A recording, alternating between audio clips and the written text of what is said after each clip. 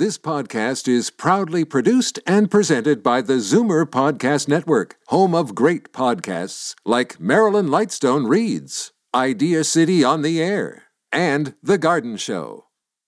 The most memorable interviews and listener calls from the week that was on Fight Back with Libby Znaimer. Welcome to the best of Fight Back with Jane Brown. Good afternoon and welcome to the Saturday edition of the Best of Fight Back from the week that was. There's nothing more urgent than the devastating impact of COVID-19 on long-term care. Nursing home residents make up nearly half of the entire virus-related death toll throughout the country. It's happened very close to home for us here at the Zoomerplex. One of our colleagues, Des Tierney, lost his dad, who died in a local long-term care home recently. The closest he could get to his father was by looking at him through an outside window, which magnifies the tragedy of what's happening.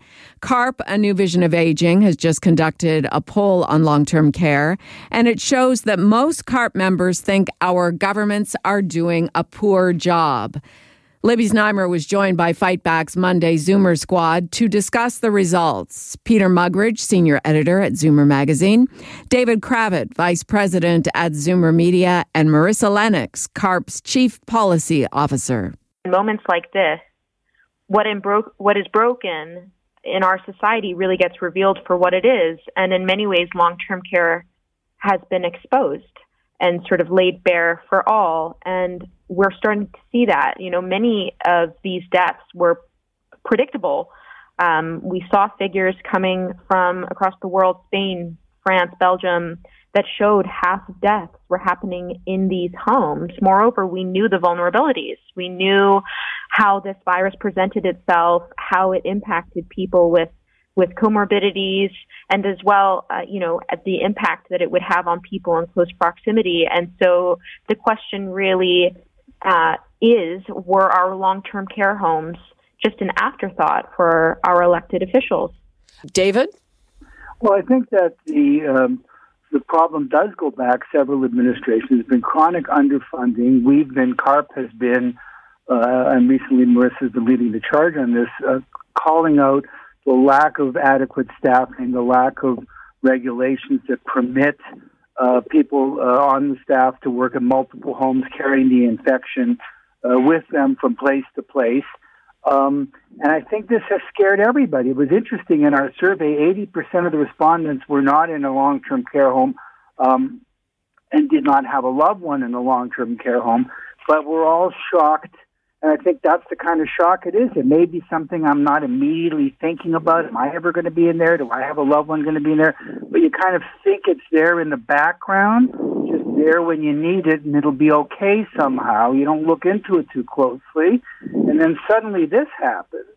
And you start saying, well, how many buildings have one washroom for 25 people, and aren't they, Petri dishes for infection even without COVID-19? Who's regulating this? Who's controlling what the buildings look like, what the staffing look like? Maybe this whole system that I kind of sort of think is there, ticking in the background in case I need it. What if the whole thing is teeth? There are new standards that are being put in place for nursing homes, but the bottom line is,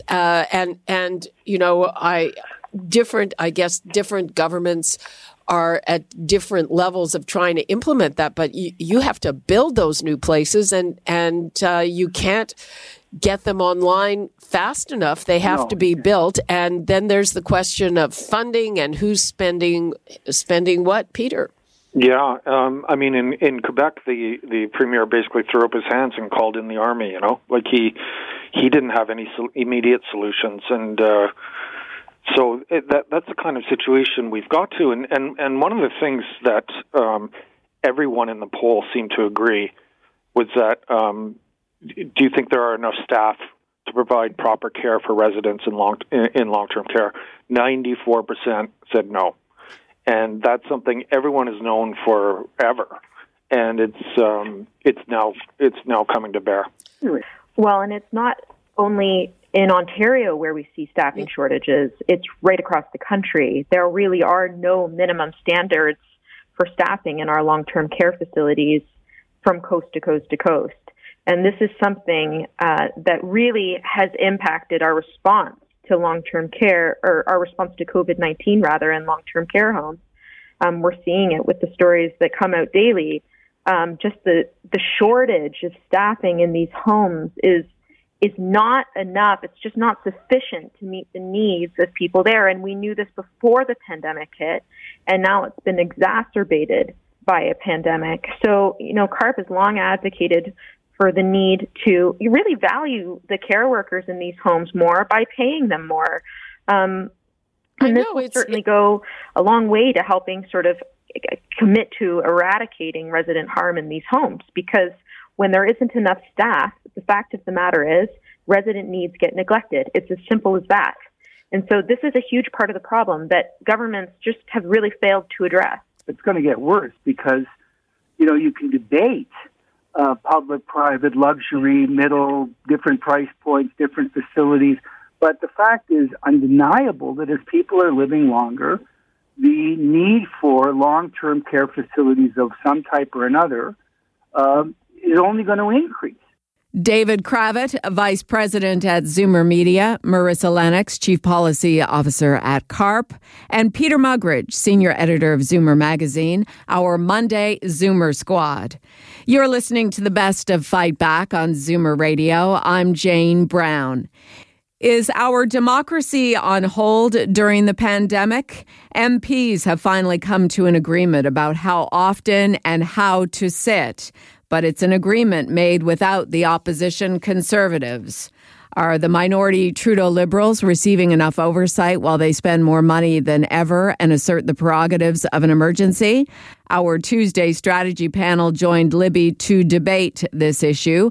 Charles Bird, Managing Principal of Earnscliffe Strategy Group in Toronto. Karen Stintz, former Toronto City Councillor and current CEO at Variety Village. And John Capobianco, Senior Vice President and Senior Partner, Fleischman Hillard High Road. The issue that Andrew Scheer is facing, this whole issue of wanting to keep a government to account, a lot of Canadians would agree with that. But I also think that we're in uncertain and unprecedented times now where the Prime Minister does have and was given some powers to be able to make policies and legislations for the sake of time, because we don't have a lot of time with respect to money distribution. And I think that, Andrew Scheer coming back saying that we should have 4 meetings, Parliament a week versus the one that was being proposed might have been a bit of an overstep. And then he ultimately went back to 3, then to 2, and then obviously the government, other opposition parties ended up voting to have the 1. And I think it might have stung the Scheer and the opposition party on that particular move. I'm sure you've all seen the editorial in the Globe and Mail today saying democracy is an essential service. And like the editorial board at the Globe, I'm wondering, so you have grocery clerks who make at or slightly above minimum wage. They're going to work and exposing themselves. You have healthcare workers who are certainly endangering themselves. You have Parliament, which I would think socially distanced Parliament. I'm familiar with that big building, that it is certainly not one of the most dangerous workplaces anywhere. Why can't they go to work, Karen? Yeah, I agree with you, Libby. And I think that it is, as we work through the emergency, and I think that it was appropriate that certain powers get divested to the Prime Minister, but as we move along, I think it becomes more and more important that the opposition does have a role to play, because we all can agree that we're in uncharted territories now. And once we get through the public health crisis, there's going to be a lot of issues that this country needs to work through in terms of economic stimulation, how we work with our trading partners, what does the new globe look like in terms of cooperation. And those are big issues. And those issues need to be debated, because we have never dealt with them on a strategic level in the way that we're going to have to deal with them now. And we need a robust and vibrant opposition. And at some point, and I give Andrew Scheer credit because he understands what his role is, and he's not been an obstructionist in this process at all. He's been very willing to work with the government in making sure that Canadians are safe. But as we move into this, as we move through this process, we're going to have very different conversations, and we need a strong voice and a strong opposition. And I don't think it's too much to expect that they can go to work, because it can be demonstrated, to your point, that they can do that safely. Charles? Well, I thought the Globe editorial was just full of it. I mean, there's one line that really stood out for me, and the line read, "If it's safe for MPs to meet in person on Wednesdays, why not Tuesdays and Thursdays too?" And the reality is it's not safe to meet any day, right? But obviously there's a fundamental premise of our democratic institutions continuing to function and providing some degree of accountability. But it's just a false argument on the part of the Globe and Mail, and I was really disappointed by it. And it also lacks some basic truths, such as the fact that the House will sit virtually every Tuesday and in person every Wednesday. On May 7th, a third sitting will be added on Thursdays. The House is going to sit in committee of the whole format, which was with complete agreement of all parties, including the Conservatives. And that means instead of the rigid structures that are imposed by, typical House dealings around question period where people are limited to 30 seconds and question period is basically 45 minutes long, Committee of the Whole will provide 2 full hours a day for opposition members to ask questions of the Prime Minister and ministers that are present. And it will not limit them to 30 seconds. It will actually be much more in a committee format. And so reasonable accommodation has been made with regards to making sure that our federal parliament can continue to function. And the other bit of hypocrisy is, why aren't we seeing the same line of attack being used against Doug Ford at Queen's Park? Why shouldn't Queen's Park be sitting every day? And why shouldn't every provincial legislature be sitting every day? And the truth is, it's not safe. It is not safe for people to gather. Why do you think the message throughout this piece has been stay at home? Charles Bird, Managing Principal of Earnscliffe Strategy Group in Toronto. Karen Stintz, former Toronto City Councillor and current CEO of Variety Village. And John Capobianco, Senior Vice President and Senior Partner at Fleischman Hillard High Road.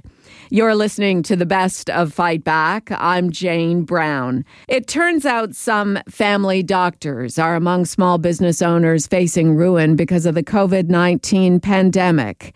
Word from the Ontario Medical Association is that almost half of primary care workers in this province are at risk of having to close their practices because doctors are unable to pay their expenses. The crisis has forced many doctors to turn to virtual health care as a means to continue delivering their services. And while the provincial PCs at Queen's Park have added new billing codes allowing them to be paid for this, they won't be able to receive the money until June or July. And while the doctors are eligible for loans, they say they won't be able to make up the revenue that they're losing now. Libby Znaimer was joined by Dr. Sohail Gandhi, president of the Ontario Medical Association, and Dr. Neil Maharaj, who practices in Niagara Falls. Both family doctors and specialists are affected by the lack of payment. So I'm one of 2 respirologists in our region, and we, unfortunately, when COVID struck, we had to make some pretty abrupt changes to our practice, as did many doctors. In addition to our clinic, we have a breathing laboratory where we assess patients. And so I had plans of hiring another employee, which actually I offered a position, but that had to be put on hold. And I've also had to, unfortunately, lay off a very valuable employee to our clinic because we just don't have the volumes. The remaining 2 employees that we have in our clinic are now on reduced hours just because, again, the volume of patients has dramatically dropped. I've been providing virtual care visits, both in hospital and in my clinic, but the crunch financially is really starting to show. Again, many physicians, specialists, and family doctors have significant overhead costs. We have equipment, so there's leases associated with that. There's payroll for employees, and so all of this is getting affected, and it's very troublesome.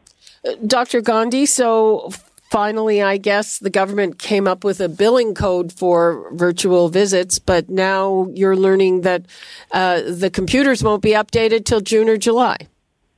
Yeah, so we made an agreement with the government in good faith on March 14th, and we recognize the need for our physicians to practice physical distancing, particularly in our own offices where we have a large number of very sick and oftentimes elderly people who are at the highest risk for infection with COVID-19.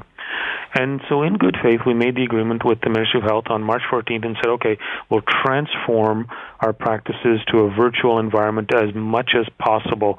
And, overnight it was like a switch being thrown across the provinces where family physicians' offices, specialist offices, all very, very quickly adapted to this new model that we had an agreement for and made the changes that were necessary. And the changes that we're starting to see, actually, there's a glimmer of hope now. All of this stuff that we've done seems to be flattening the curve. It's too early to stop all the treatment, all the physical distancing just yet, but it seems to be working. So we did all the right things.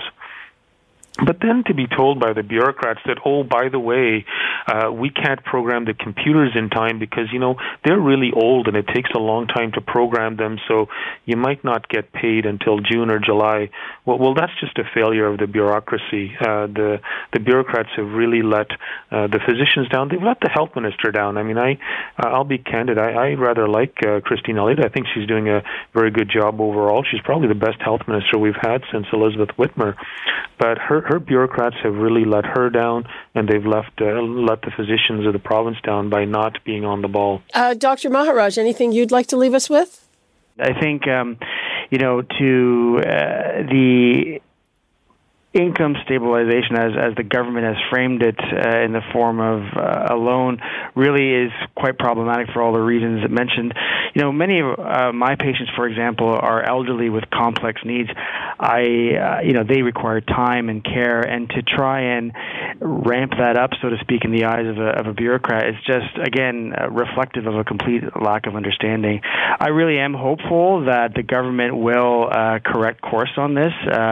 Thousands and thousands of Ontario's patients are at risk for this, and I know doctors, my colleagues, we're working as hard as we can in light of these financial constraints, in light of our own personal health constraints too. We're dealing with issues around PPE shortages, and so it's a very, very stressful time for us in trying to make sure that nothing gets missed for our patients. So I'm optimistic and I'm hopeful, but something really has to change quickly. Dr. Neil Maharaj, who practices in Niagara Falls, and Dr. Sohail Gandhi, president of the Ontario Medical Association. This is the Best of Fight Back on Zoomer Radio. I'm Jane Brown.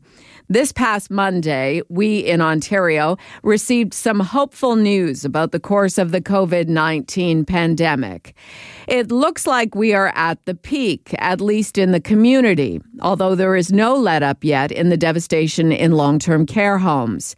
To discuss what this means to us as residents of Ontario, Libby was joined on Tuesday by Dr. Adam Kassam, a Toronto-based psychiatrist and public health expert. There is some cautious optimism, of course, in the medical community with these numbers. And I think even today, for example, there was continued good news. I think the province reported the smallest one-day jump of new cases. So the number of new cases over the past 24 hours was 4.5% increase from the day before, which represents 552 new cases. So that number is still quite large, but the percentage of that number change is actually the lowest it's ever been since we've been counting. So I think that there is some reason to be optimistic, but as we kind of talked about before, we're still very much in the early innings of this ballgame. So we need to keep our foot on the gas, make sure that we're diligent and vigilant moving forward. But there is some good news right now. Can you explain to me what the reproductive rate is? I think that's the measure of how many infections one infected person leads to. Am I right? Yeah, that's exactly right. So it's sort of a population ecology and demographic kind of number. But yeah, it's used to represent sort of the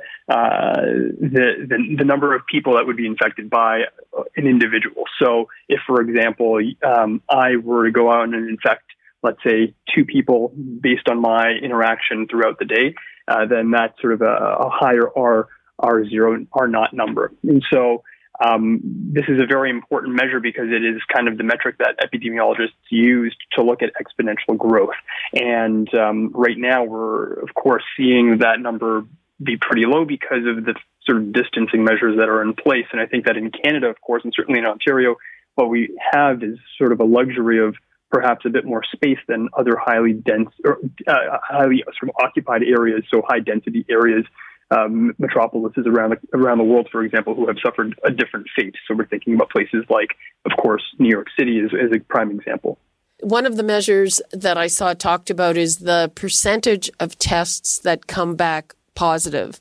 Do you know how we're doing with that?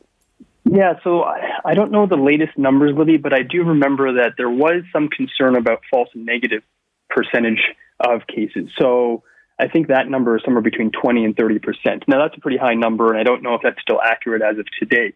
But that means that 30% of people who would have come back with a negative test were actually potentially positive.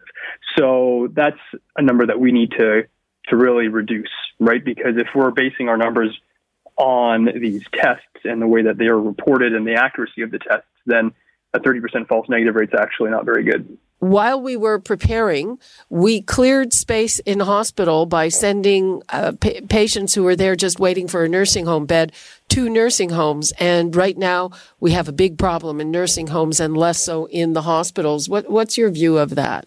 Yeah, so I think that there are perhaps two parallel stories about COVID that are going on right now. So when you look at the hospitals, which were restructured or reorganized in order to make capacity for any possible surge that we saw, has been actually very successful. We see that obviously the ICU numbers are quite low and that there is adequate capacity. So, for example, the province's numbers on that are that right now there are about 687 available ICU beds with an additional capacity of close to 1,500 beds from our baseline. So we are actually in a very good position from an ICU perspective.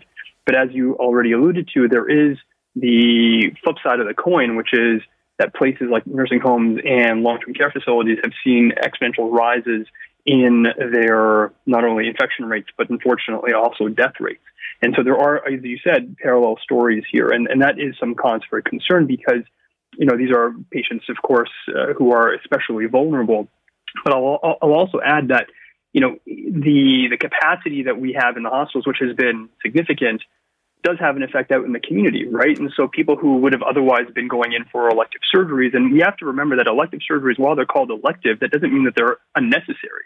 They're actually very necessary. It's just that they're not emergencies. And so they have knock-on effects. So, for example, if you're waiting, and which, is sort of a hallmark of our system, if you've been waiting, let's say 6 months or 7 months for a knee operation, and all of a sudden now you have to wait another 5 or 6 months because of what's been going on, now you're living in pain for another 6 or 7 months. And so these are knock-on effects of this reorganization. And I think that there is now perhaps a start of a conversation to figure out whether or not we can get back into sort of a normal, delivery of healthcare, at least at the hospital level. Dr. Adam Kassam, a Toronto-based psychiatrist and public health expert. I'm Jane Brown, and this is Zoomer Radio's Best of Fight Back. Fight Back with Libby Znaimer brings you comprehensive coverage of the news stories that interest you and your reaction to them on the phones. And now, Fight Back's Knockout Call of the Week.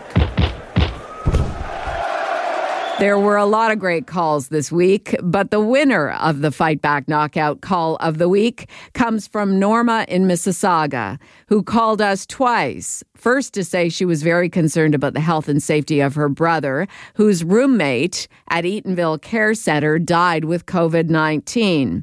Norma later called to say, as a result of telling her story on Fight Back, which also got the attention of CARP, her brother is receiving much better care. I received a call on Monday evening that says, from the executive director, that says she will follow up. And the first thing she will do is to get someone to shave him because that was the worst part of his condition. And I just received another call now from Eatonville charge nurse who said he is up in the chair after 4 weeks in bed. And she says he is in good spirit because he's now able to look out the window. So I just want to say thanks so very much because I don't think anything would have been done for my brother if I had not brought it to the attention of your show. So at least I know he's looking partly like a human being and he's not positive. That does it for today's Best of Fight Back on Zoomer Radio. If you'd like to qualify for the Fight Back Knockout Call of the Week, phone us noon to 1 weekdays at 416-360-0740 on Zoomer Radio, AM 740 and 96.7 FM in downtown Toronto. Or if you have a comment, email us at fightback@zoomer.ca. And follow us on Twitter at FightbackLibby. I'm Jane Brown. Join me again at the same time tomorrow when we'll round up the rest of the Best of Fight Back. The Best of Fight Back is produced by Jane Brown, Justin Eacock, and Zeev Hadi, with technical production by Kelly Robotham. Executive producer, Moses Znaimer. You're listening to an exclusive podcast of Fight Back on Zoomer Radio. Heard weekdays from noon to 1. You're listening to an exclusive podcast of Fight Back on Zoomer Radio. Heard weekdays from noon to 1. This podcast is proudly produced and presented by the Zoomer Podcast Network, home of great podcasts like Marilyn Lightstone Reads, Idea City on the Air, and The Garden Show.